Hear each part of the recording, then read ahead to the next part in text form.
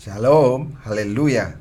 Senang sekali bertemu dengan saudara-saudara, sobat-sobat Kristus yang saya kasihi pada acara KPPI Yesus Penyembuh pada hari ini, tanggal 2 Agustus 2021. Tema kita hari ini adalah ikutlah aku, kata Yesus. Sebelumnya mari kita berdoa bersama sebelum kita mendengarkan firman Tuhan. Bapa kami yang di sorga, kami sungguh bersyukur atas kesempatan yang baik ini mendengar firman-Mu.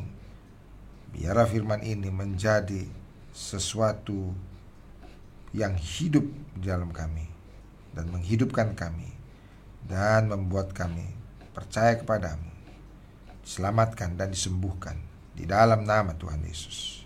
Amin.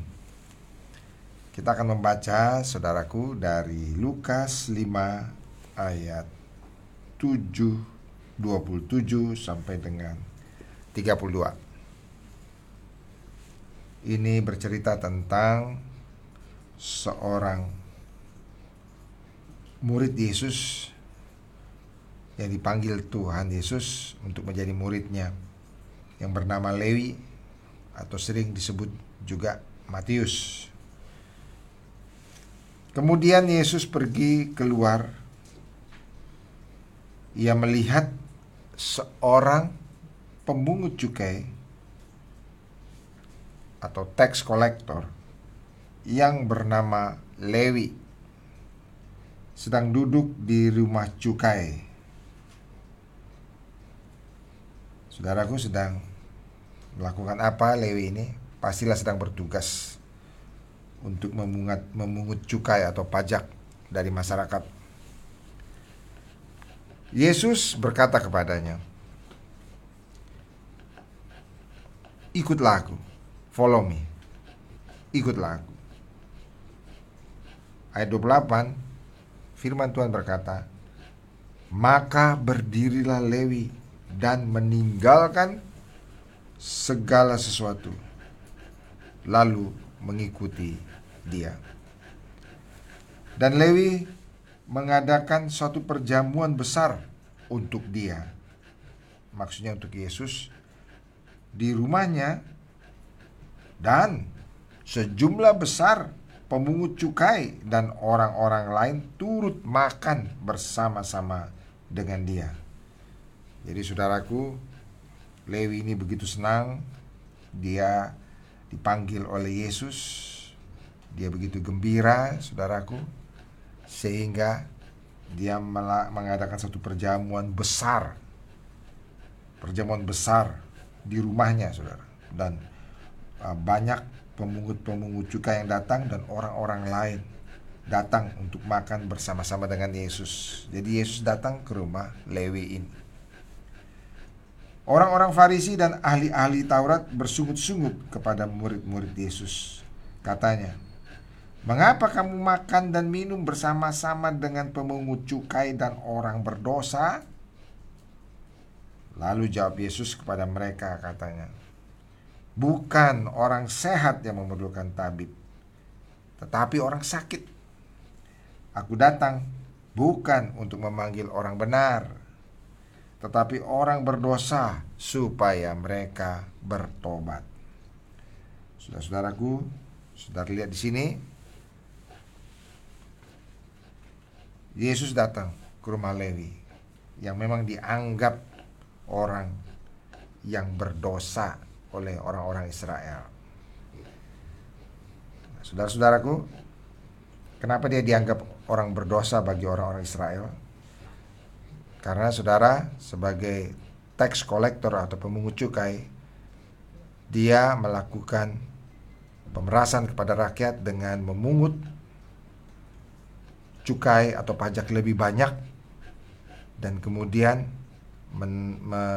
menaruhnya di dalam kantongnya sendiri, dan hanya sebagian yang diserahkan kepada negara. Jadi saudara, dia melakukan perbuatan korupsi, sehingga bagi orang Israel dia adalah orang yang berdosa, dan lagi pula dia dianggap sebagai orang yang merupakan kaki tangan orang Romawi yang tidak disukai oleh orang Yahudi. Nah, saudara-saudaraku, Yesus datang ke rumahnya untuk makan dan minum bersama dengan dia. Kalau zaman sekarang, saudaraku, boleh dikatakan Lewi ini pekerja kantoran atau eksekutif dalam kantor. Punya kedudukan bagus, punya gaji yang bagus, dan saya percaya juga pasti punya karir yang bagus. Tetapi saudaraku, itu tidak memuaskan hatinya. Saya percaya itu yang terjadi kepada dia. Sehingga dia mau mencari sesuatu yang kekal dalam hidupnya. Dia ingin mencari hakikat hidupnya ini untuk apa. Walau dia kaya, tapi dia juga tidak bisa tenang, karena banyak penghasilannya dari hasil korupsi, saudaraku, seperti yang saya katakan tadi. Jadi saudaraku, walaupun kelompok pemungut cukai ini, katakanlah banyak orang yang berkecukupan atau kaya, seperti salah satu, ada juga pemungut cukai yang bahkan lebih senior dari Lewi, yaitu namanya Zakheus, karena dia kepala pemungut cukai.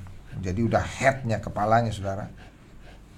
Jadi kalau sekarang mungkin sudah kepala cabang, kepala kantor cabang seperti itu, saudara. Tapi walaupun mereka kaya, tapi tetap dipandang orang yang berdosa oleh orang Israel. Nah, saudara, jadi walaupun dia kaya, dia juga tidak tenang dalam hidupnya. Saya percaya itu ada dalam batinnya, saudara. Saya percaya itu merupakan pergumulannya yang mungkin tidak terlihat. Dan saya juga percaya dia sedang mencari sesuatu. Apa artinya makna hidupnya ini? Saya percaya bahwa dia mencari sesuatu setelah dia ini nanti mati, aku kemana? Apakah dengan dosa-dosaku ini aku bisa masuk dalam kerajaan sorga? Saudara, saya percaya bahwa dia ada dalam kondisi yang gelisah hatinya, walaupun mungkin tidak terlihat. Karena dia sedang mencari sesuatu, mencari satu kebenaran. Dan saudaraku, itu tidak bisa dipuaskan walaupun dia ada dalam kedudukan yang baik, walaupun dia sudah katakanlah merupakan eksekutif kalau zaman sekarang, saudaraku, mempunyai gaji yang sudah menetap yang bagus, dan bahkan bisa jadi punya karir yang bagus. Suatu saat dia bisa di kepala kantor cukai seperti Zakheus, saudaraku. Tetapi itu tidak memuaskan hatinya. Saya percaya bahwa itu yang dialami oleh dia. Dan saudaraku, dia bisa jadi berpikir, kalau nanti aku mati, aku mau kemana? Apakah dengan dosa-dosaku ini aku bisa masuk dalam kerajaan sorga? Itu semua pasti terbayang, saudara. Hati yang gelisah seperti ini, hati yang gundah gulana seperti ini, hati yang sedang mencari makna seperti ini, saudaraku. Sesuatu yang terjadi ini, saya percaya itulah yang dia alami. Dan saya percaya bahwa itulah yang dia serukan. Bisa jadi dalam hatinya, bisa jadi ketika dia sendiri, dia berseru untuk supaya Tuhan menjawab persoalannya. Saudara, kalau itu yang terjadi, saudaraku, kalau itu pun terjadi pada saudara, saya mau beritahu kepada saudara, kalau engkau benar-benar sedang mencari satu makna kehidupan, kalau engkau sedang benar-benar mencari Tuhan itu, saudara, supaya itu benar-benar melekat kepada saudara, kalau saudara sedang mencari makna hidup supaya saudara punya rasa kepada pencipta langit dan bumi ini, saudara, kalau engkau betul-betul berseru seperti itu, walaupun bisa jadi engkau tidak berkekurangan dalam materi, tidak berkekurangan di dalam kekayaan, tidak berkekurangan dalam karir, tetapi walaupun kita berkecukupan, tetapi kalau saudara sedang mencari sesuatu, mencari makna hidup, dan engkau berseru, saya percaya, saudara, Tuhan pasti akan datang kepada saudara. Tuhan pasti akan datang pada saudara. Tuhan pasti akan datang. pada saudara. Dan saya percaya itulah yang menjadi seruan hati Lewi dalam hatinya. Dia berseru untuk supaya ada yang dapat menjawab dia, supaya Tuhan dapat menjawab dia.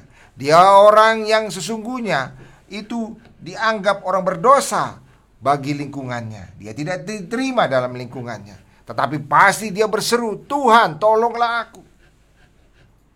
Saudaraku, Yesus tahu akan hal itu. Karena itu saudara, pada ayat 27 firman Tuhan berkata, ketika Yesus pergi keluar, ia melihat seorang pemungut cukai yang bernama Lewi sedang duduk di rumah cukai. Saudaraku, Yesus itu adalah Tuhan yang maha tahu. Dia tahu hati setiap orang. Dia tidak perlu bertanya lagi kepada Lewi. Tetapi puncak dari pencarian Lewi itu, saudaraku, puncak pencarian kehidupan yang sedang dicari oleh Lewi itu dijawab oleh Yesus. Yesus hanya berkata, saudaraku, 2 perkataan kepadanya, ikutlah aku. Saudara, ini bukan terjadi demikian saja, saudara. Ada sesuatu pergumulan yang dialami oleh Lewi, dan Tuhan datang menjawab pergumulan itu. Dan Yesus berkata, ikutlah aku. Dan apa yang terjadi, saudara?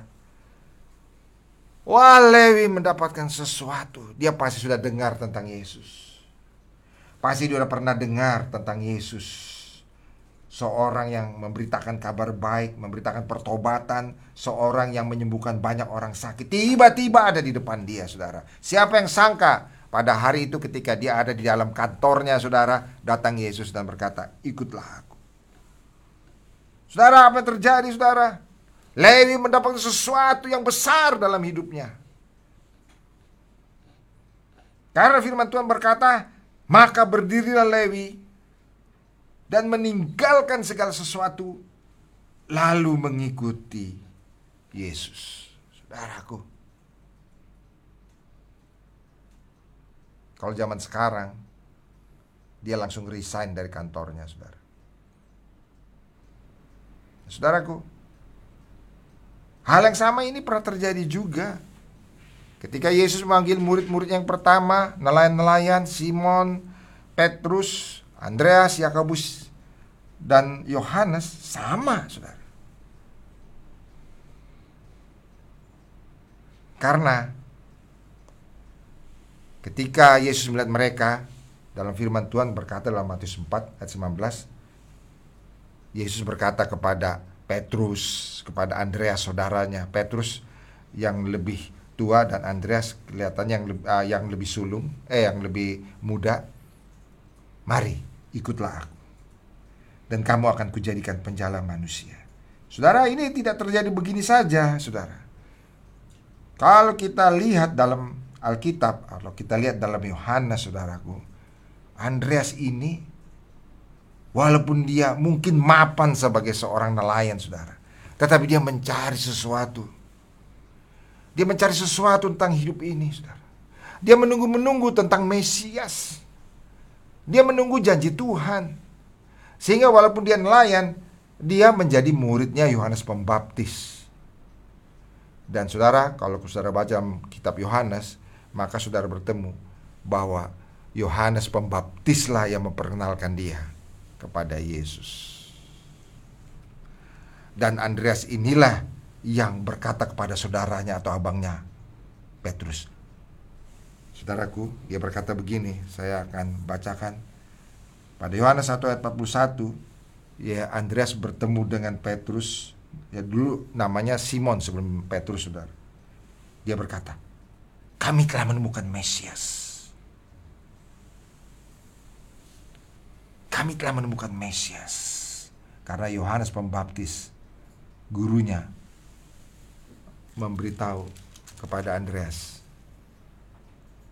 Ketika Yesus lewat, dia berkata, lihatlah anak domba Allah. Dan saudaraku, Andreas mencari, dan dia bertemu dengan Yesus. Dan kemudian dia bertemu dengan abangnya, dia berkata, kami telah bertemu dengan Mesias. Saudaraku, ketika mereka dipanggil Yesus di tepi danau, saudaraku, itu sudah merupakan satu titik kulminasi dari satu pencarian mereka tentang Mesias. Sehingga Yesus berkata, mari, ikutlah aku, dan kamu akan kujadikan penjala manusia. Saudaraku, inilah yang terjadi juga kepada Lewi.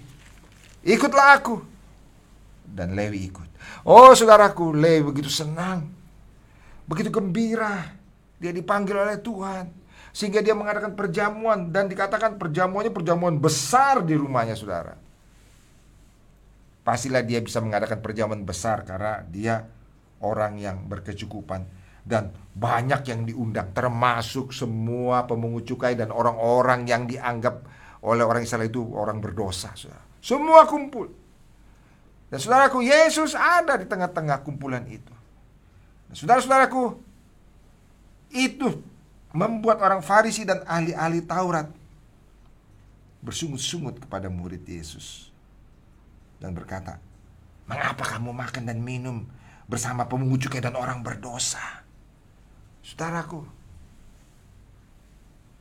Yesus dikritik oleh orang-orang Farisi ini dan ahli Taurat karena dianggap bahwa Yesus itu bergaul dengan orang berdosa. Saudaraku, apa jawab Yesus? Mari kita baca. Lalu jawab Yesus kepada mereka, katanya, bukan orang sehat yang memerlukan tabib, tapi orang sakit. Kalau dalam bahasa sekarang, saudara, bukan orang sehat yang memerlukan dokter, tetapi orang sakit yang memerlukan dokter. Aku datang bukan untuk memanggil orang benar, tetapi orang berdosa, supaya mereka bertobat. Saudaraku, itulah jawaban Yesus. Yesus datang dan mengasihi semua orang berdosa, tetapi bukan kompromi terhadap dosanya, tetapi supaya orang berdosa itu tahu bahwa dia dikasihi Tuhan dan Tuhan mau mengampuni dia, dan supaya orang berdosa itu bertobat.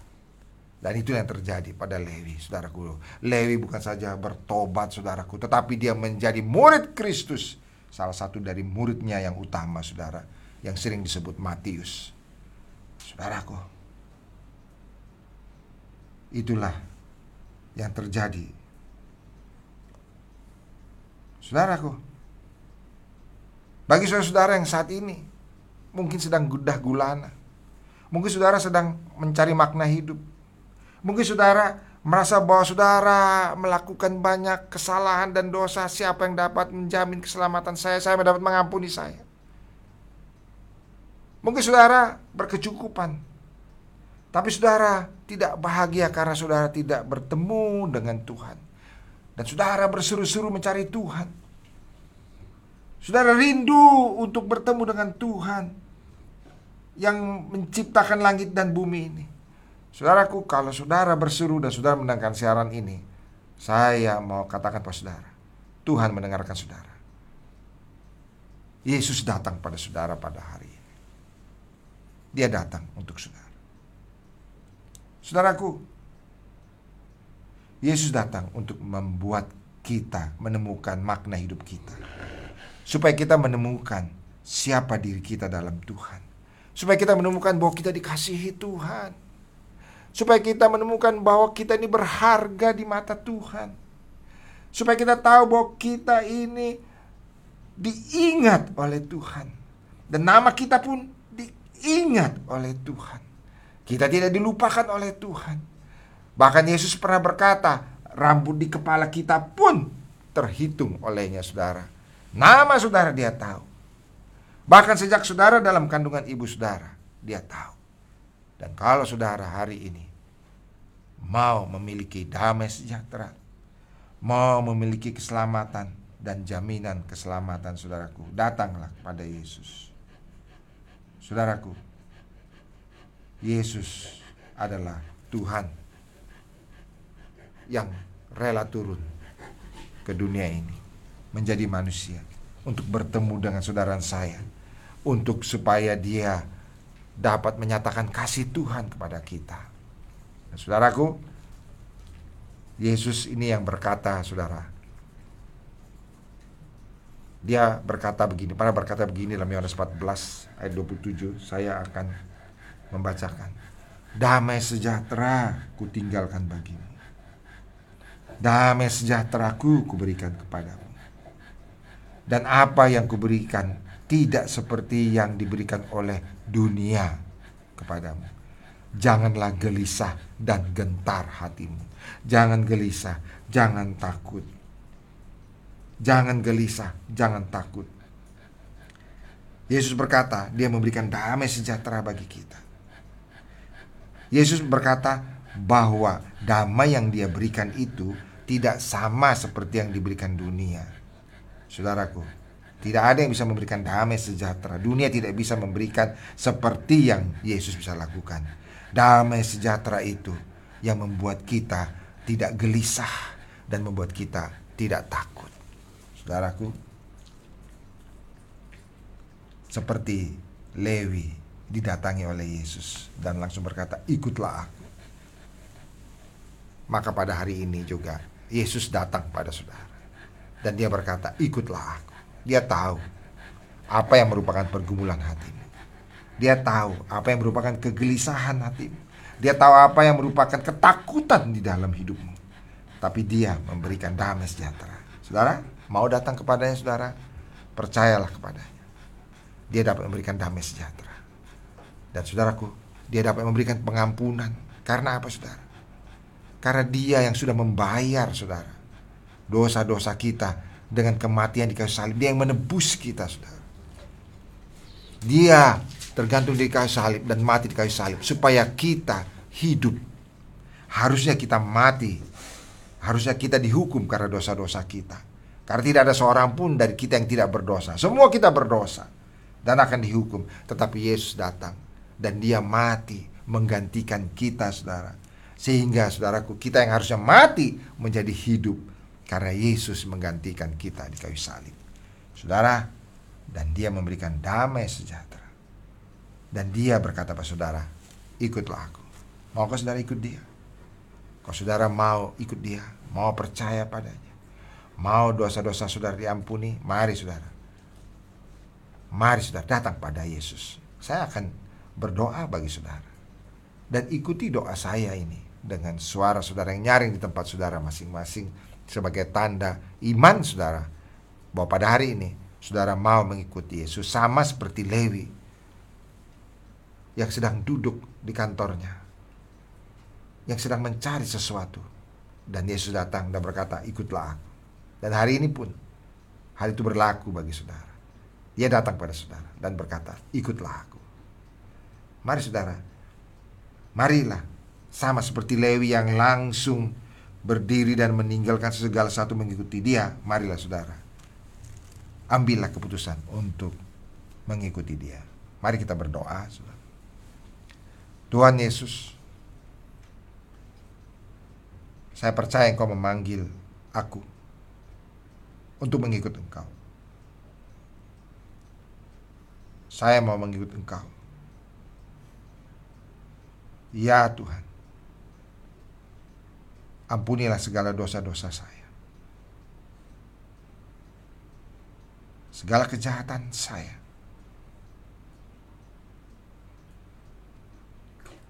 Basuhlah dengan darah-Mu yang kudus. Sucikanlah hati saya dengan darah-Mu yang kudus. Masuklah ke dalam hati saya. Dan mulai saat ini Engkau menjadi Tuhan bagi saya dan Juru Selamat, Mesias bagi saya. Mulai saat ini sampai selama-lamanya. Amin. Amin. Amin saudaraku. Puji Tuhan. Oh haleluya. Saudara, terpujilah Tuhan, karena siapa yang dapat memberikan keselamatan bagi kita? Hanya Tuhan sendiri. Tuhan yang bisa memberikan keselamatan bagi kita. Tuhan yang dapat menebus dosa-dosa kita. Kita tidak bisa membayarnya, tetapi Tuhan yang menanggungnya di kayu salib. Dan bagi kita yang percaya kepadanya dan menerimanya sebagai Tuhan dan Juru Selamat, firman Tuhan berkata dalam Yohanes 1 ayat 12 bahwa setiap orang yang percaya dan menerimanya disebut sebagai anak-anak Allah. Saudaraku, saudara sekarang disebut sebagai anak-anak Allah. Selamat datang dalam kerajaan sorga. Saudaraku, saudara mempunyai satu hubungan yang istimewa dengan Tuhan, sehingga saudara sekarang dapat memanggil Tuhan Allahmu yang di sorga itu dengan satu sebutan, Bapa yang di sorga. Bukankah itu satu hal yang indah, saudaraku? Saudara sangat dikasihi oleh Bapa di sorga. Dan untuk saudara, memang Bapa di sorga mengutus anaknya Yesus Kristus untuk datang ke muka bumi ini dan mati di kayu salib untuk menebus dosa saudara. Dan bukan hanya menebus dosa saudara, tetapi juga untuk menyembuhkan saudara. Nah, bagi saudara yang pada hari ini rindu untuk disembuhkan Tuhan, saya mau berkata kepada saudara, kalau saudara percaya kepada Yesus, percaya bahwa Dia dapat melakukan mujizat, maka saudara dapat disembuhkan. Di dalam nama Dia ada mujizat. Yesus sanggup membuat mujizat, saudaraku. Pernah ada 10 orang kusta yang sakit, yang hanya berteriak-teriak dari jauh. Yesus cukup berkata dari jauh saja, dan orang kusta itu 10-10-nya sembuh, saudara. Yesus sanggup melakukan banyak mujizat. Dan saudara mungkin sudah tahu, Dia dapat menyembuhkan orang yang lumpuh, orang yang buta, orang yang tuli, orang yang sakit kusta, dan bahkan orang yang gila, tidak waras karena dirasuk setan, semua dapat disembuhkan. Dan saudaraku sekalian, orang yang sakit ayan, yang dirasuk roh jahat, saudara, semua dapat disembuhkan. Bahkan yang mati sekalipun dapat dibangkitkan. Saudaraku, Yesus membangkitkan anak muda di Nain, saudara, yang sedang dibawa ke kuburan. Yesus juga membangkitkan Lazarus yang telah 4 hari telah ada dalam kuburan, sudah berbau busuk. Yesus dapat bangkitkan. Nah, saudara, bagi saudara juga yang mau disembuhkan, mari saudara, kita akan berdoa untuk kesembuhan. Dan sebelumnya saya akan membacakan firman Tuhan dalam Yesaya 53 ayat 5. Firman Tuhan yang berkata begini, tetapi Dia tertikam oleh karena pemberontakan kita, Dia diremukkan oleh karena kejahatan kita. Ganjaran yang mendatangkan keselamatan bagi kita ditimpakan kepadanya, dan oleh bilur-bilurnya kita menjadi sembuh. Firman Tuhan ini berkata bahwa Yesus itu menderita, Dia tertikam karena apa? Karena pemberontakan dosa-dosa kita. Dia diremukkan karena apa? Karena kejahatan kita. Dia diganjar karena apa? Karena supaya kita selamat, saudara. Dia mengalami siksaan dan bahkan sampai mati. Dan firman Tuhan berkata, oleh bilur-bilurnya kita menjadi sembuh. Apa itu bilur-bilur, saudara? Bilur-bilur adalah bekas cambukan yang diterima Yesus yang sangat banyak sekali, yang dilakukan oleh tentara Romawi sebelum Dia digantung di kayu salib. Cambukan itu begitu sangat menyakitkan dan membekas sehingga menghasilkan bilur-bilur pada tubuhnya. Tetapi firman Tuhan berkata, oleh bilur-bilurnya kita menjadi sembuh. Imankan saudara, firman Tuhan ini berlaku bagi saudara. Apapun sakit saudara, firman Tuhan berkata, oleh bilur-bilur Yesus kita menjadi sembuh. By His stripes we are healed. Nah, saudara, bagi saudara-saudara yang percaya dan saudara yang berharap menerima mujizat dari Tuhan, kita akan berdoa bersama-sama. Saudaraku dapat menumpangkan tangan dengan satu tangan pada tempat di mana saudara sakit. Kalau saudara sakit COVID-19, saudara dapat tumpangkan tangan pada dada saudara. Kalau saudara sakit yang lain, entah di kepala atau di kaki, tumpangkan tangan di tempat di mana sakit itu berada. Saudaraku, percaya oleh bilur Yesus, apapun sakit kita disembuhkan. Mari saudara kita berdoa. Dan angkat tangan saudara yang satu lagi untuk berdoa. Tuhan Yesus, sekarang kami bersama-sama datang kepadamu, berseru kepadamu. Ya Tuhan, sembuhkanlah kami. Kami percaya kepada Yesus yang adalah penyembuh, pembuat mujizat itu. Kami percaya bahwa Yesus adalah anak Allah yang dapat melakukan mujizat. Dan kami memegang firman-Mu yang berkata, oleh bilur-bilur Yesus kami disembuhkan. Karena itu kami tumpang tangan di tempat di mana kami sakit. Dan di dalam nama Yesus, oleh bilur Yesus, kami semua disembuhkan. Kami semua disembuhkan. Di dalam nama Yesus, kami menerima mujizat kesembuhan dari Tuhan. Haleluya. Haleluya. Haleluya. Terpujilah nama Tuhan, Allah yang besar, yang memberikan mujizat bagi kami. Bahwa di dalam nama Yesus, mujizat itu terjadi dan kami menerimanya. Haleluya. Amin. Amin. Haleluya. Terpujilah nama Tuhan. Terpujilah namanya yang memberikan mujizat kesembuhan bagi saudara-saudara dan bagi kita semua. Saudaraku, jangan lupa bersyukur kepada Tuhan kalau saudara menerima mujizat kesembuhan ini. Saudara, setialah kepada Tuhan. Dan bagi saudara-saudara yang antusias dan rindu untuk menyaksikan kesembuhan ini menjadi berkat bagi orang lain, saudara juga bisa hubungi call center yang nomor-nomornya tertera dalam layar, baik dalam bahasa Indonesia atau bahasa Inggris. Dan saudara bisa menghubungi call center dan saudara bisa menyaksikan kesembuhan saudara. Dan bagi saudara-saudara yang mengalami masalah dalam hidup, jangan putus asa. Jangan putus asa. Tuhan ada. Dia mendengarkan seruan saudara. Datang padanya. Dan kalau saudara rindu didukung dalam doa, saudara silakan hubungi call center untuk turut didukung dalam doa untuk mengatasi persoalan saudara. Dan bagi saudara-saudara yang rindu mengenal siapa Yesus, siapa Mesias itu, saudaraku, saudara juga dapat menghubungi call center. Tim dari call center akan dengan sukacita memberitahukan siapa Mesias bagi saudara. Senang sekali saudara berjumpa dengan sobat-sobat Kristus semua pada hari ini. Namun kita akan mengakhiri acara kita pada hari ini. Sampai jumpa lagi pada acara KPPI online yang akan datang. Tuhan Yesus memberkati kita semua.